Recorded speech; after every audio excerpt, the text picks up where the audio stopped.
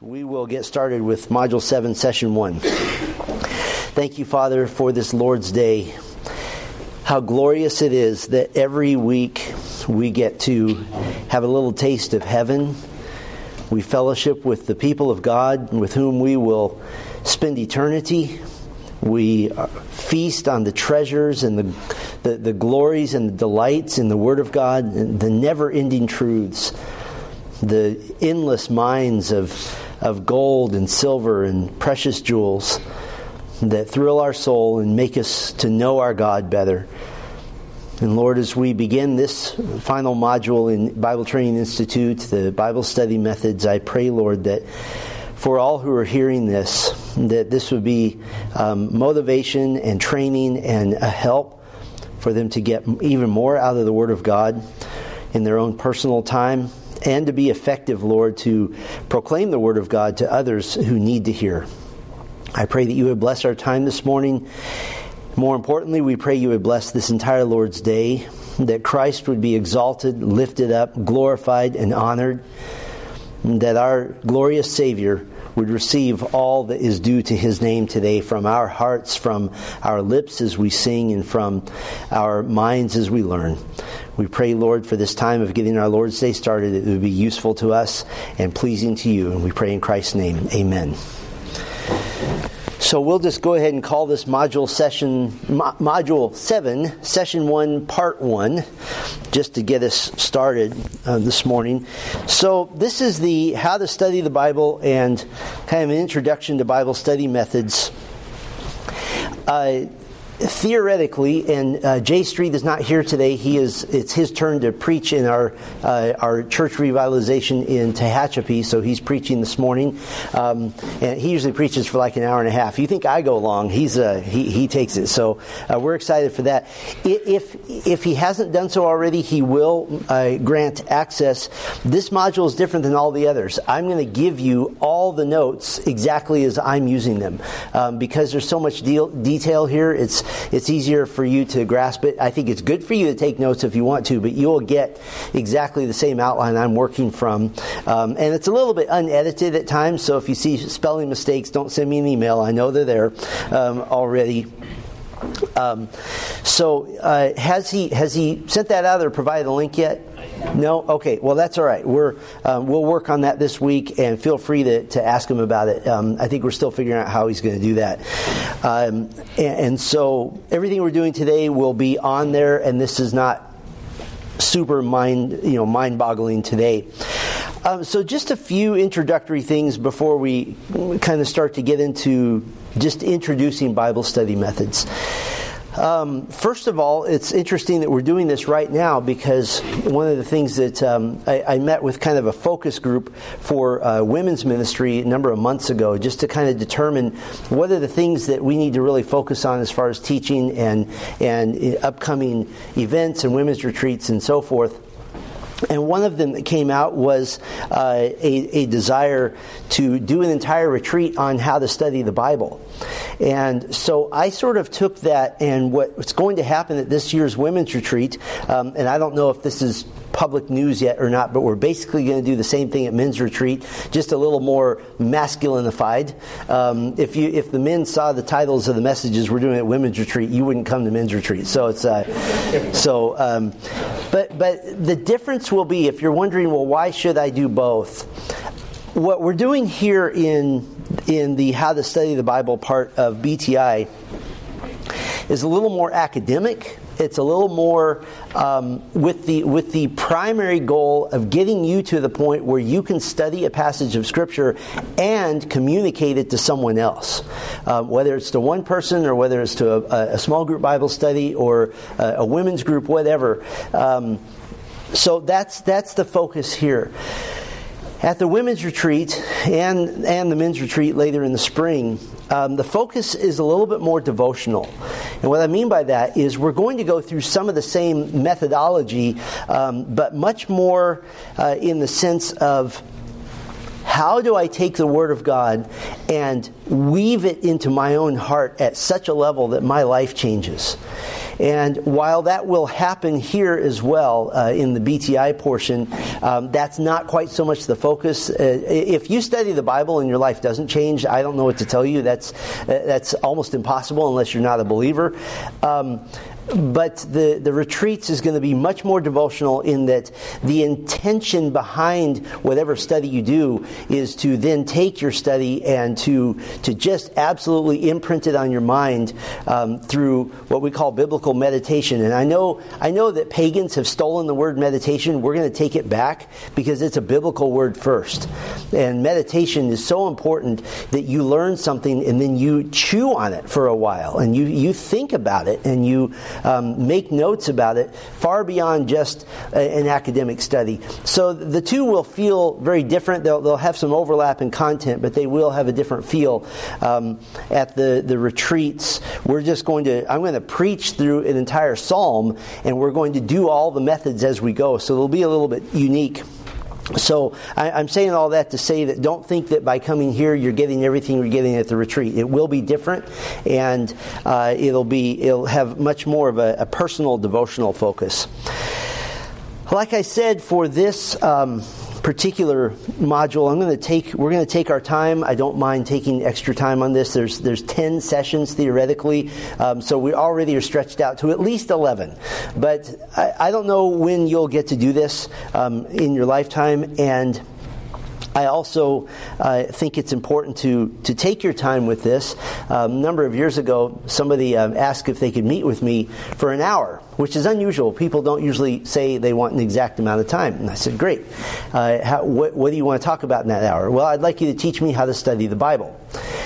I kind of okay, that's fine. I understand that. But I've spent 8 years in graduate school learning to study the Bible, and I don't feel like I've got it down yet. I'm reading. I don't just read about the Bible. I read about how to study the Bible every year. I'm constantly trying to learn and grow. And so I would say this: it is a process that you need to start, and one that never ends, and one that you'll continue to get better at. But there is no secret magic pastor book that has sermons pre-done. There are. That's called plagiarism. You can do a search on that. But it's important that the Word of God be sifted through your own heart, through your own mind, and that's why trying to find shortcuts, it's kind of like the Bible study version of steroids. It might look good for a while, but it's going to crash and burn eventually. I have an acquaintance who I've known him, met him a couple of times, and he was just removed from his pulpit because his elders found out that he was downloading sermons and had been doing it for several years. They used the excuse that he had too many other duties in the ministry, that he was doing counseling and this and that and this and that. Well, the problem with that is that when you read the outcome of somebody else's encounter with God and His Word, then that does nothing for you personally. So that's why see this as a process. Don't think you're going to get to the end of this and be proficient and ready to go. You will always be learning, always be growing. Probably at least half of the reason for doing this is to at least teach you some things not to do. Bad Bible study methods are almost worse than none because they become the basis for reading your theology into the Word of God. They become the basis for what we call proof texting, taking a belief that you want to prove from Scripture. For example, I could show you in over 40 places in the Bible, if I proof texted, I could prove that God hates dogs because of how negatively dogs are spoken of in the Bible. Well, you can proof text anything in Scripture, right? I remember an environmentalist having a shirt, a sweatshirt, quoting the book of Revelation that says, "Do not harm the trees." ...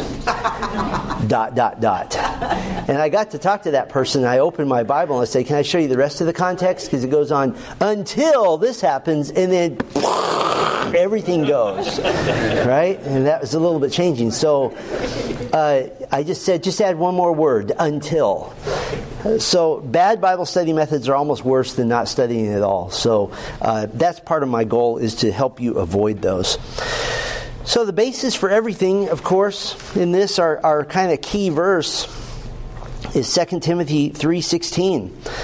that all Scripture is God-breathed and profitable for teaching, for reproof, for correction, for training in righteousness, so that the man of God may be equipped, having been thoroughly equipped for every good work.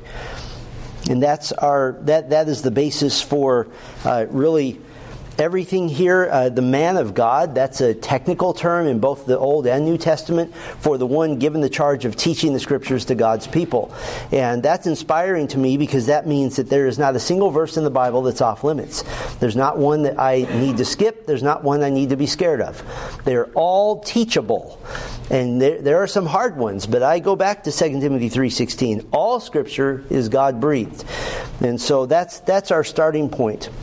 So we're going to start really, really broadly here, do a few broad concepts today, and then we'll dive in a little bit in more detail next week. So let's talk about the word hermeneutics, first of all. And the old joke is, Herman who? You don't know who that is? Hermeneutics is the methodology of interpretation, particularly of the Scriptures. This is just one of those words I was taught by one younger professor in seminary. Don't use big words with your congregation. They don't know them. And I raised my hand, having already pastored for 12 or 13 years, and I just asked, well, how about if you teach them? And it's like, well, okay, I guess that's a good idea. So this is one of those words to learn.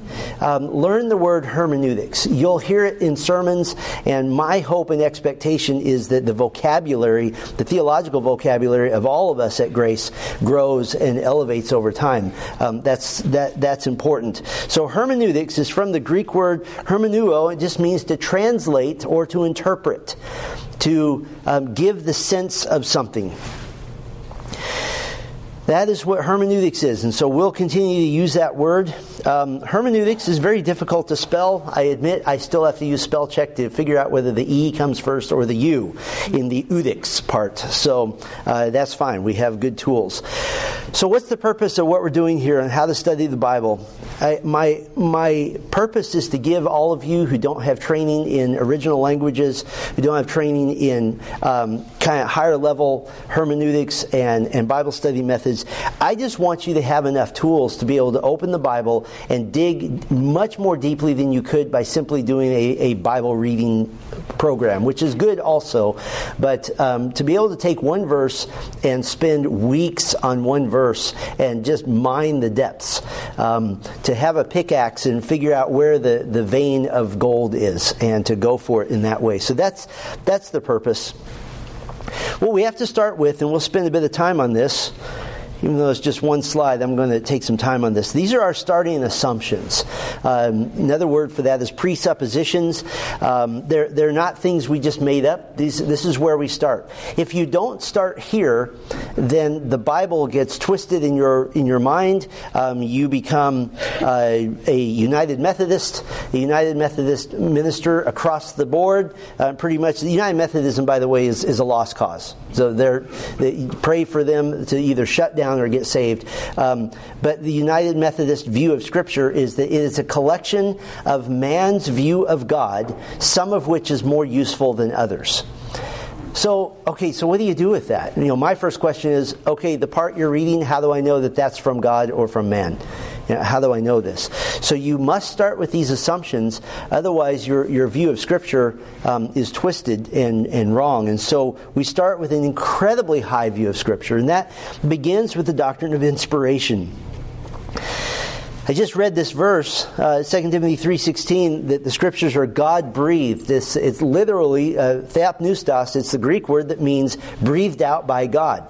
And most English translations use a different word, inspired, and thus we have the doctrine of inspiration.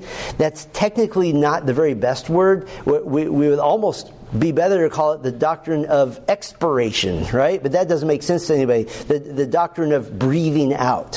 When we say inspiration, what do we mean by that? That doesn't mean that the Apostle Paul saw a beautiful sunset and got inspired and wrote Galatians. Not that sort of inspiration, not emotional inspiration. It has to do with the very breath of God being breathed into words. And so that's a huge place to start. And I didn't give you some other references, but let me give you a couple, and you can write these down if you're interested. And they're in the notes. 1 Thessalonians 2:13. All of 1 Corinthians 1 and 2 is just huge for inspiration. 1 Peter 1:10 and several verses after, and then 2 Peter 1:19 through 21. Basically, what does inspiration mean? And I want to be as precise as we can. The writers were not inspired. The writings are inspired. Does that make sense? So we want to be very clear about that. The Apostle Paul wrote 4 letters to the church at Corinth that we know of. How many of them are in the Bible?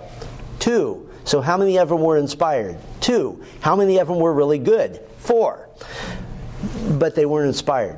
And you need never worry that the apostles may have written something that we find out later is the 67th book of the Bible. We don't have to worry about that.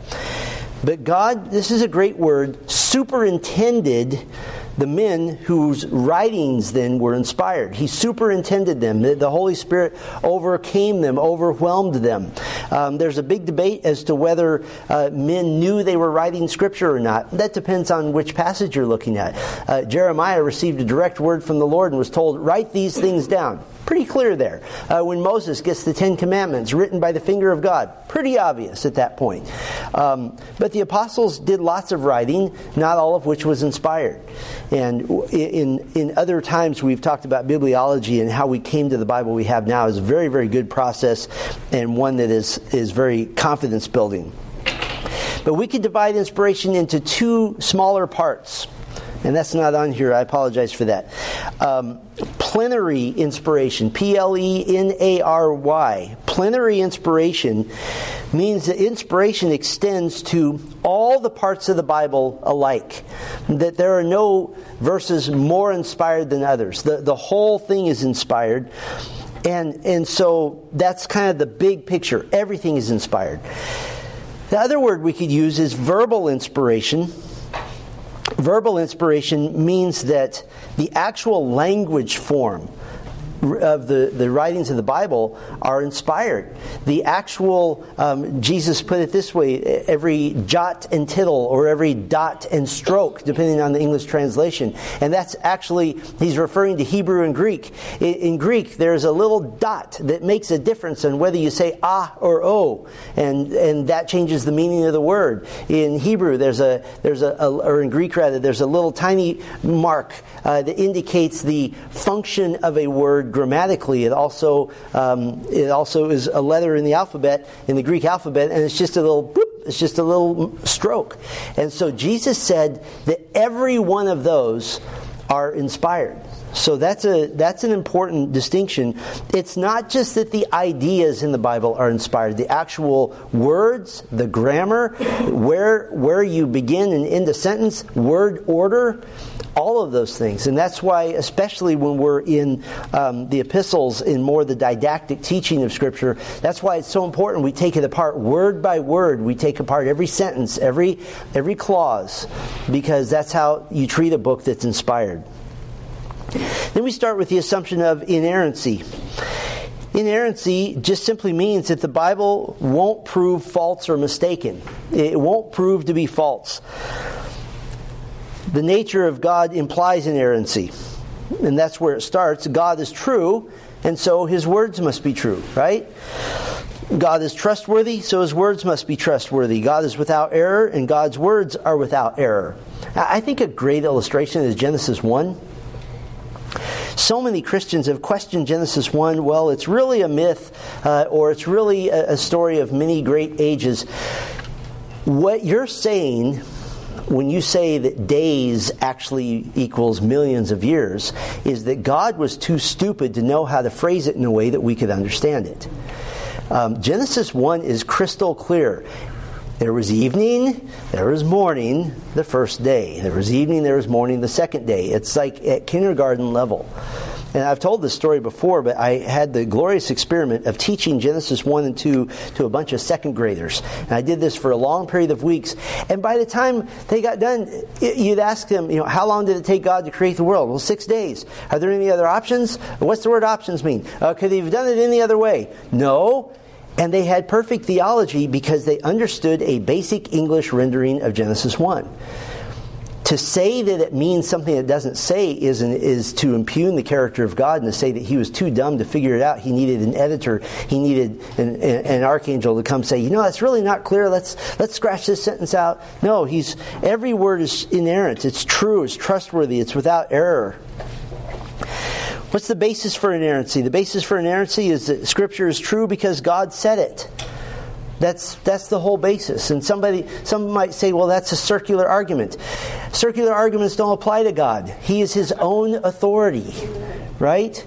Well, why is the Bible true? Because the Bible says it's true. Now, the glorious thing about the Bible is if you read it long enough, it proves itself to be true 10,000 times over, right? It proves itself to be true in your life. It proves itself to be true in history. The Scripture is true because God said it. We also base inerrancy on the fact that Christ believed in inerrancy. He quoted Scripture all the time. How many other sources did he ever quote? 0. That's why people said that he teaches as one who has authority, because he didn't quote anybody else. And that would make more sense if you read rabbis. And by the way, there are Jewish scholastic publications today, and I read an article by an unsaved rabbi. It's actually really good, on Ezekiel 40 through 48 in my study for our Millennium series. And this rabbi was right on in his hermeneutics, but his proof was that he was quoting a bunch of other rabbis. There's no authority in that. The authority is the fact that Christ said the Bible is true, and He never once deviated from that. He fought off Satan's temptations using the Word of God in very pointed, surgical fashion. And then you have the integrity and self-witness of Scripture.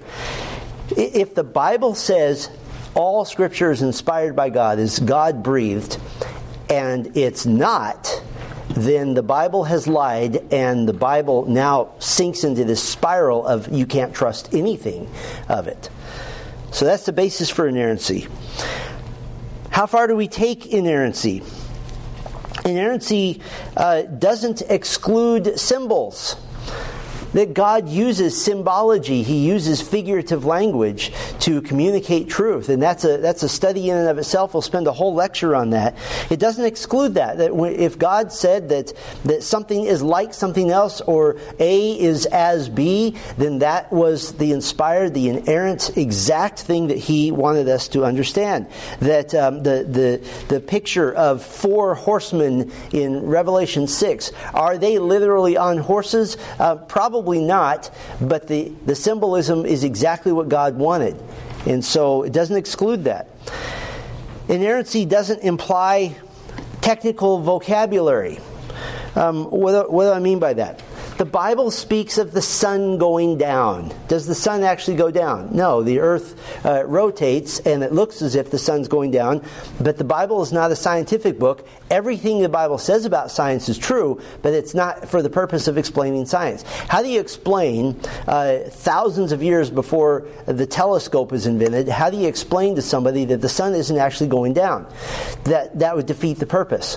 There are other examples of non-technical language that are completely accurate. For example, Jesus talked about the smallest seed in the garden as being the mustard seed. That's the smallest seed in the Middle East. The smallest seed in the garden is a chrysanthemum seed. It's smaller than any seed on planet Earth. Nobody knew where the chrysanthemum was where Jesus was preaching. So we don't have to worry about that. And every one of those that people get all twisted up about, all of them have perfectly good explanations, and they're not excuses. They're just a sensitivity to the culture that was being written to. Inerrancy recognizes the historical setting. Every bit of history in the Bible is accurate. I love biblical archaeology. It's a fun thing to read. It's an interesting hobby. We never say that archaeology proves the Bible, because the Bible doesn't need to be proven, right? Spurgeon is famous for saying the Bible is like a lion. Just let it out of its cage. It doesn't need to be defended. But biblical archaeology time and time and time again, somebody digs up something and they find out, oh, all this time we've been saying that this part of the Bible is not true, and we just dug it up and found out that it is. For centuries, people said that King David never existed because there was no archaeological evidence, which, by the way, is what's called an argument from silence, meaning that if you don't know where there's evidence, then it must not be true. And then they dug up this huge obelisk with records of King David and things that he did. It's famous now. I think it's in the British Museum, and it corresponded exactly with some of the accounts in Scripture about David. Exactly. The Hittites. That's a big one. All the way until the 1800s, atheists and especially evolutionists coming in the mid-1800s said, well, the Hittites never existed. And then somebody shovel struck a rock somewhere and they discovered the Hittites were a culture on the level of the Egyptians. Just absolutely huge, and that some of them immigrated, maybe part of what we now know as the Chinese culture. And so we recognize the historical setting. You read history in the Bible and it is accurate. It is more accurate than reading it in a history book, because this is written by God. And so we are very clear on history in Scripture. Read through the Gospel of Luke, and he gives all these historical references that are precise and that are totally accurate. We recognize the whole message that the Bible is a story. And it is completely consistent with itself as it goes through the story of Scripture. I've read portions of the Quran, which, by the way, 75% of the Quran is plagiarized from the Old Testament. The Quran makes no sense. Like, if I was just a publisher trying to publish a book that had a story, I would reject it, because it doesn't flow from A to Z. It doesn't have a flow. It's just a bunch of chapters and verses kind of all tagged together in ways that make no sense. But we recognize that the Bible has a message, and that message is that God is bringing a kingdom to earth. That was His original intention in creation, and now the plan of redemption is that that's still happening. And then we recognize the imperfections of the biblical authors, but the perfection of their writing. Some unbelievers would say, well, I can't accept the writings of Peter as inerrant because we all know that Peter had a big mouth. Yeah, he did. He was a sinner who God superintended to write perfect writings. Absolutely perfect. That's inerrancy. I think I'm going to have to go faster. We'll do authority now. Authority is kind of a no-brainer, because inspiration and inerrancy automatically imply authority, right? If this is breathed out by God and it is perfect, then it must be authoritative. The only reason really to say that Scripture is not authoritative is because you don't want to be under the authority of the author.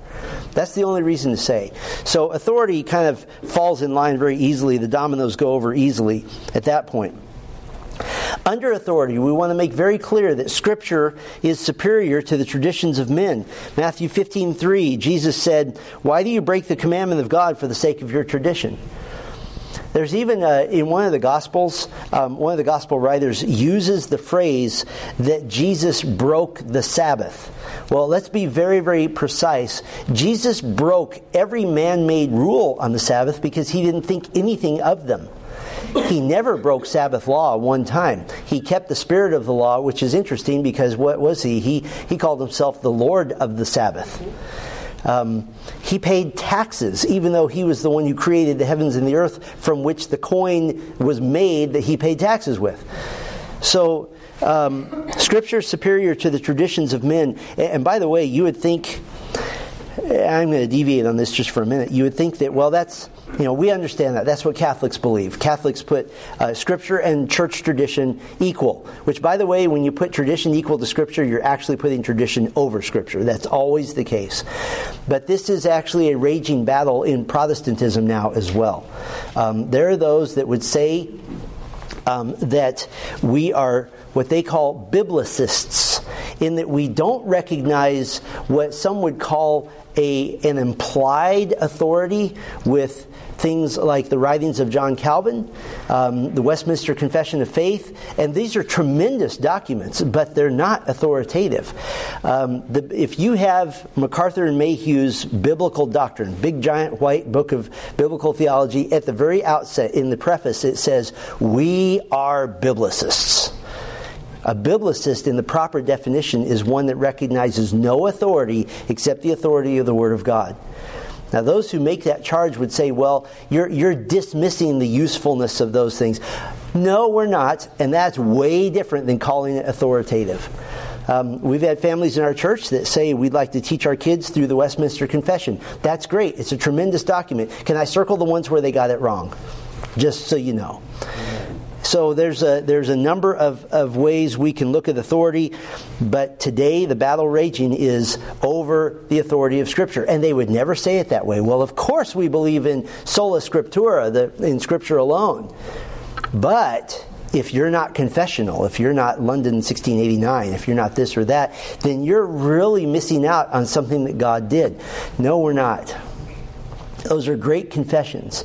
But to say if you're not confessional that you're missing out on something is simply to denigrate the authority of Scripture. So, and by the way, that puts all of you in the position of saying, well, I need these grand scholars to tell me what the Bible says because I can't possibly understand it on my own. I never want to give you that impression. I want to give you the impression that the Bible is the Word of God, authoritative, and that you, as the regular Christian, my favorite kind, can just open the Word of God and begin to dig the depths out. One of our professors in seminary, incidentally the class in which I met Darren Weeb, in Greek exegesis, he always said, the Bible is safer in the laps of church members than it ever is in academia. And it's true.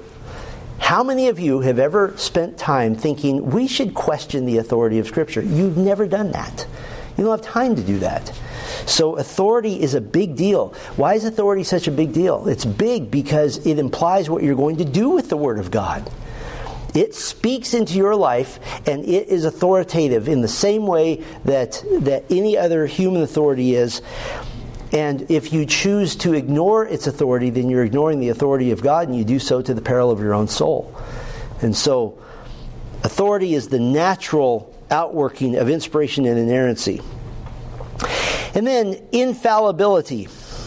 Just very briefly, infallibility means that the Bible is incapable of being deceptive. It's incapable of teaching deception. A good way to remember infallibility is that it is unfailable. It won't make you fail. It won't ever make you fail. It won't make you sin. There's a huge contingent of believers in Christ that believe that children should not read Song of Solomon because it will lead them into sin. I have a huge problem with believing that one verse in our Bible anywhere will lead somebody into sin. I can't go with that. Have you read Song of Solomon? A 10-year-old cannot understand it.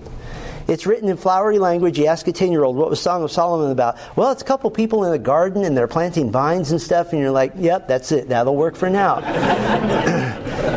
Because it's written such that a child can read it with complete innocence, and an adult can read it and know everything that it's talking about in terms of intimacy in human marriage. So it's infallible. It will never lead you astray. We also have the assumption of progressive revelation. This is very important. This is the idea that God reveals more truth as the revelation of Scripture proceeds. The progression of revelation never contradicts what was given previously. It just gives more information and adds to it. The truths revealed earlier don't become any less true, only more clarified. Later revelation does not change the meaning of earlier revelation. This is important for us, and you would say, well, that sounds obvious. The same crew that I've talked about that accuses us sometimes of being biblicists and not utilizing confessions and so forth the way they think we should, they also almost across the board believe in something called New Testament priority, that you read the Bible backwards. That you start in the New Testament and it tells you what ready for this? What the Old Testament now means. Not what it used to mean. That when God originally told Abraham, I'm going to give you land, He meant dirt. And when the New Testament applies that now to the church, land has a new meaning. And that is horribly wrong. We will go to our graves believing to our dying day that the meaning of a text is found in the text itself.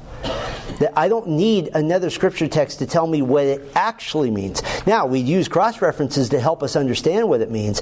But when God said, I will give you eretz, land, it means dirt 100% of the time. And that meaning's never changed. So when we say progressive revelation, that's important, because as you're doing a Bible study, and let's say you're using 10 different cross-references to help you understand a concept. It's important to put them in order, in Bible book order, because what you received in Genesis about the Holy Spirit is way less than what you receive in the Gospel of John about the Holy Spirit.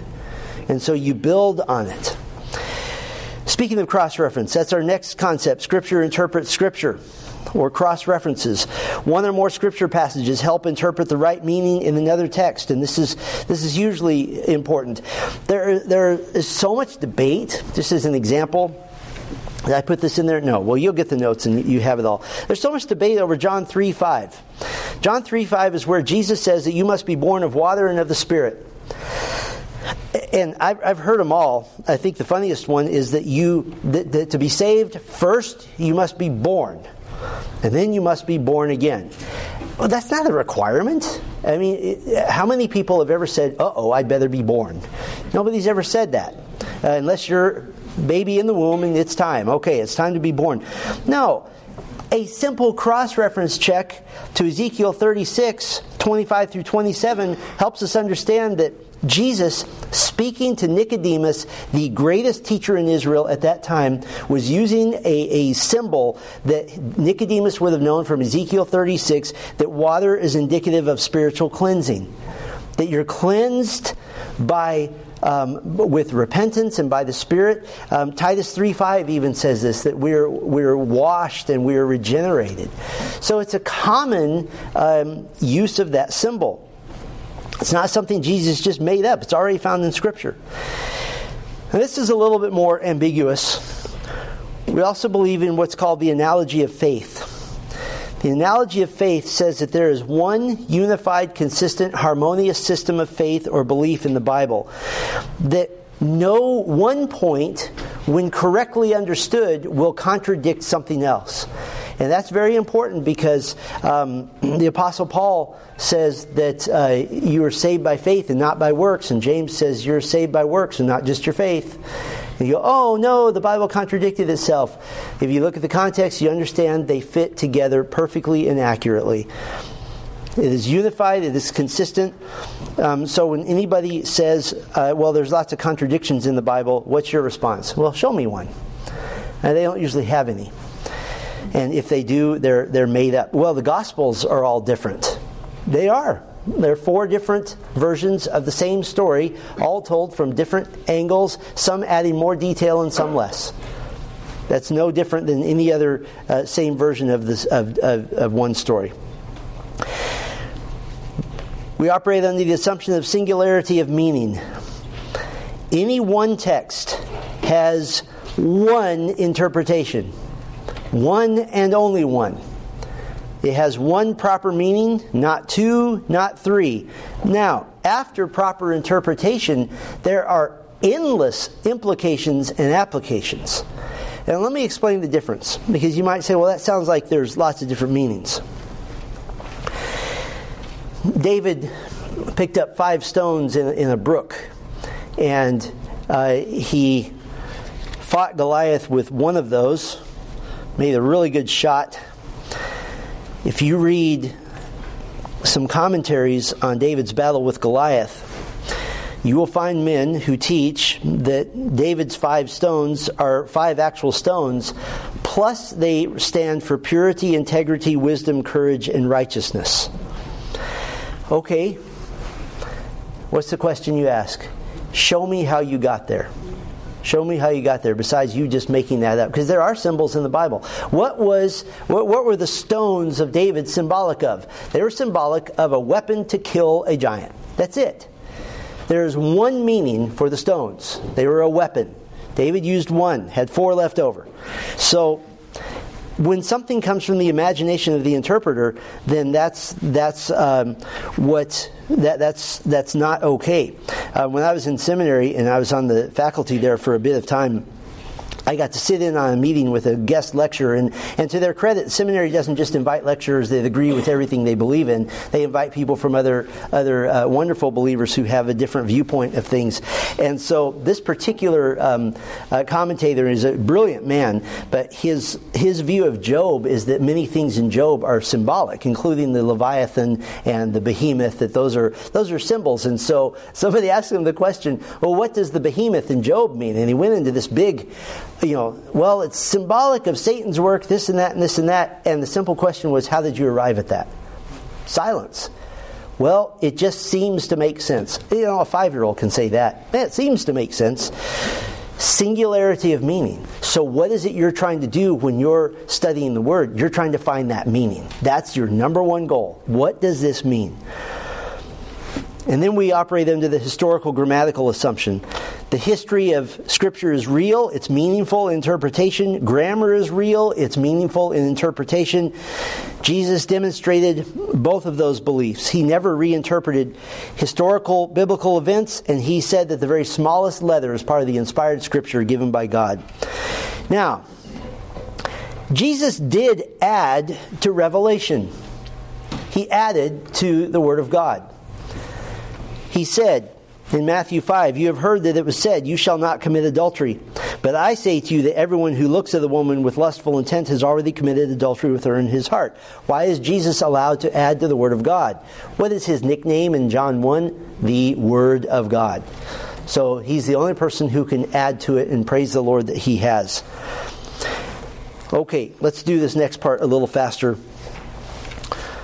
Why study the Bible? I've already talked about this a bit. It's a necessary complement to your Bible reading. Bible reading alone won't advance your knowledge as deeply as in-depth study. Read 176 reasons in Psalm 119. That would be easy. And this is a big one for me. I want more and more people to be able to present a good, solid Bible study lesson to adults or to children. For you ladies, you know how difficult it is in women's ministry for us to find women who can exposit the Scriptures? It's just almost impossible. And about half the time when we've invited women to come and speak, about half the time there are regrets because basic rules of hermeneutics are violated in the name of a slick presentation. So that's so important. For men, there's a void of men who can rightly handle the Word of God. I want a church filled with men who can handle the Word of God. Can you imagine if men in our church had a small group of even 6 or 8 other guys they're inviting from work or inviting from their neighborhood to say, let's walk through a book of the Bible together? That's phenomenal. It also helps us as a church avoid dependence on curriculum. Now, we use curriculum for our children, but it's very well chosen. Almost all, like for example, every summer, what do you see in the yard of every church in town? VBS, that's right. VBS stands for Very Bad Studies. Just almost across the board, terrible. Because they're written by poorly trained authors who have a degree in writing, not a degree in theology. And so they're just awful. And then it also helps you to be like the Bereans of Acts 17:11, examining the Scriptures daily to see if these things were so. I never want to ask you to take my word for it because I'm wearing a tie and I open a big Bible with a nice leather cover. Go home and study everything I've said for yourself, preferably before you tell me you disagree with me. It also accelerates your maturity, your love for Christ, and your obedience. I want to talk a little bit about preparation, and then we'll just do a couple of things, little business things real quick. Preparation. Establish a place and a time to study.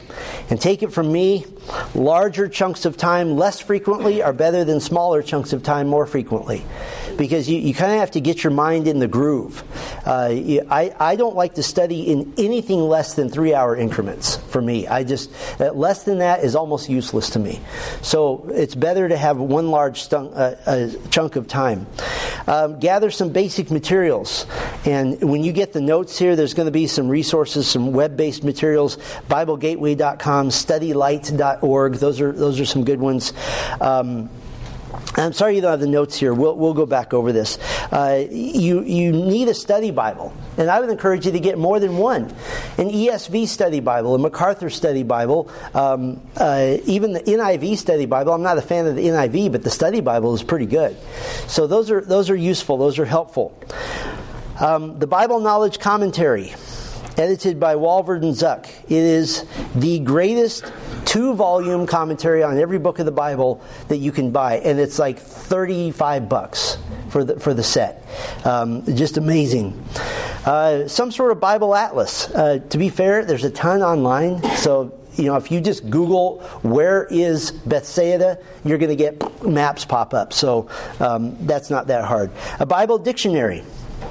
That's helpful. It gives you catch-all explanations for many things from word meaning to biographical information. A Bible handbook, that's more about cultural information and things to help you that way. And then I'm fearful to mention this word because this is where we tend to run to immediately and lean on these as a crutch, but commentaries. And I'll say this right now, commentaries are the last thing you do in your Bible study method, and don't open them because they rip away all your creativity. For example, if I said, I want you to think of 3 of your favorite colors right now, you can be creative. But if I say think of red, white, and blue, boop, that's done. It's in your brain. And so commentaries are very useful, but only in the right order. Interlinear texts, which helps with language barriers. That's a Bible or an online program that gives you 3 or 4 different English translations together. That helps you compare them. And I'll give you some other materials together. You'll get them in the notes. You can just look at it together. But those are some good ones to start with. But if you're going to start with anything, get a study Bible or 2. I'm amazed at how many people will spend $1,300 on a new iPhone every year, and they have one Bible that their grandmother gave them that's falling apart and no other Bible study materials. Proverbs 23:23 says, "Buy truth." Now, it also says, and do not sell it. That's a whole other issue because somebody has to be selling it for you to buy it, right? But buy truth. So invest in this. But have a place and a time to study. Now, we get to a little bit of business here. And I'm going to leave this slide up even after we're done. If you're doing BTI for credit, and you're going to do the Bible study assignments, and we break these down into little assignments as we go, and Jay will get those to you. These are the passages I'm asking you to choose from. There's 5 different ones, and they're chosen with great specificity because they include all the elements that we're going to talk about, including dealing with symbolic language and how to do that. So you can start reading through those. They're all, I believe, every one of them 4 verses. So it's not they're easy little chunks. I will later on give you some recommended commentaries for these, but don't look at them yet. Look at the passage. Look at what the actual Bible itself says. So I'm going to stop right there. Next time, what we're going to do is we'll finish up some of the assignment stuff. What we're going to do, and then we're going to start talking about establishing context, because that's the first and foremost thing you must do. You don't understand the verse just by reading the verse. You understand the verse by knowing the entire book that it's in and where that sits and what it means. So we're going to stop there. I know we did a lot today. Does anybody have any questions about the content, especially the assumptions or the presuppositions? Any questions on those? Steve? Yes. Pros, cons for like Strong's exhaustive concordance using Hebrew or Greek interpretations? Yeah, so Strong's is okay. It's really old. And one of the fallacies we're going to explore is that what people tend to do is they look up a word. Strong's is a reference tool that lets you use an English Bible to find the Greek word equivalent or the Hebrew word equivalent. And it's okay, but it doesn't help you avoid the tendency to look at 10 possible definitions used in 12 different verbal forms, and to just pick the one that's the juiciest. It doesn't work that way, right? I can't. If I say, I am wearing a bow tie, which, by the way, you will never catch me in a bow tie, that's just me. If I say I am wearing a bow tie, you don't get to say, I think he really means a bow tie, because it's spelled the same, and that means when you wear that tie, you have to bow all the time. Or I think he's wearing a bow tie, like a bow that the violinist uses, and it's a big stick across his thing. So that's the same thing. That's what you're doing to the Bible when you just pick a meaning that you think is the juiciest and the most exciting. And the worst one ever, and this happens every week somewhere in the world, that the Greek word for power is dunamis, and we get the word dynamite from that, and that's how powerful that is. That's what's called an anachronistic error. When that was written, dynamite wasn't invented. No, Paul wasn't thinking of dynamite. It's just a word that means power. So Strong's is okay, but I'll give you some better tools.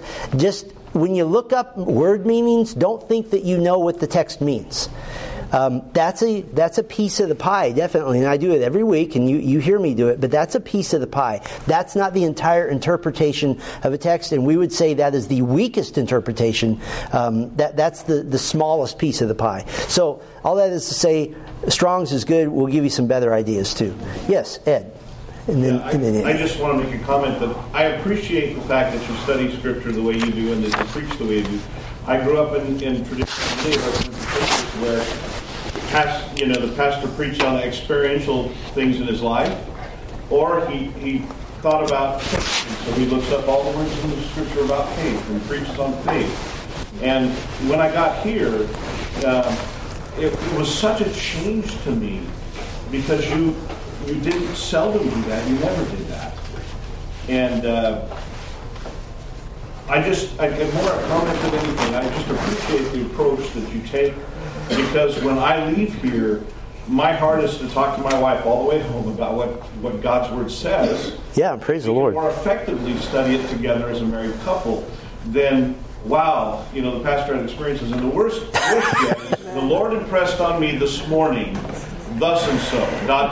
You know what that means? Message on that. That means I can't keep a calendar. Yeah. I can't manage my time. So true. Yeah. The authority of Scripture, but also the way you approach it is something that I personally, and I think many of us are here because of that. We can trust what you say because of how you... Well, praise the Lord for that. And you hear me use a word all the time. It's not one we use in a positive context usually. That's the word argument. That every sermon, every Bible study you do presents an argument. You're trying to prove a case. And it's not right to just say this is true without proving that case to the best of your ability. Andy, I think did you have a question? Just a quick comment or question. All the different references that you just offered up for us for places, commentaries and things like that. Yes. Is that in the notes? That's in the notes. I'm reading exactly from what you're going to get from Jay. If you don't get that from Jay sometime this week, everybody send him an email. No, don't do that. I'll text him that you need this. We're trying to decide whether to just make it accessible online or just email it to all of you. Usually I don't like to hand out notes. It's kind of like showing the end of a movie before you get there. But in this case, I want you to have all that information. So yes, it will be there. So yeah, Jimmy. If you scroll to the bottom of the BTI section, it has archived modules. Yes. And you can get to the archived module for Module 7 and get them. Oh, so you can cheat and get it now. Yes. Okay. It's not cheating, it's on there. It's not cheating. So say that again. Do that in slower fashion. You just have to use a proper hermeneutic. Yes. So go down to BTI. If you go to the BTI section on GCOB and you scroll down to the archived modules, it says Module 7 2020. You click on that. It gives you all the previous MP3 files, but it can also give you download notes. Terrific. Click on download notes, and I was looking at it while he was talking. All right. That's good. Yeah, Are there any Jill. revisions to those before we go in? I wish there were, but no, they're not. I liked it the first time. It was inspired. No, it wasn't inspired. Oh, no. Okay, one more question. Yes. Okay. Would I be accurate in saying that, like 3 other things? Okay, studying the Bible, very, okay, studying the Bible, which is what you're talking about all this morning, is important. But then I would add 3 others, the conditions of like humility. So God is above. He's God. We're not. Yeah. As soon as we get that into our head and heart, then we're not constantly trying to put our interpretations in there. And then faith. I mean, if you don't really have the faith, you're going to say, well, that can't be right. Mm-hmm. Something else.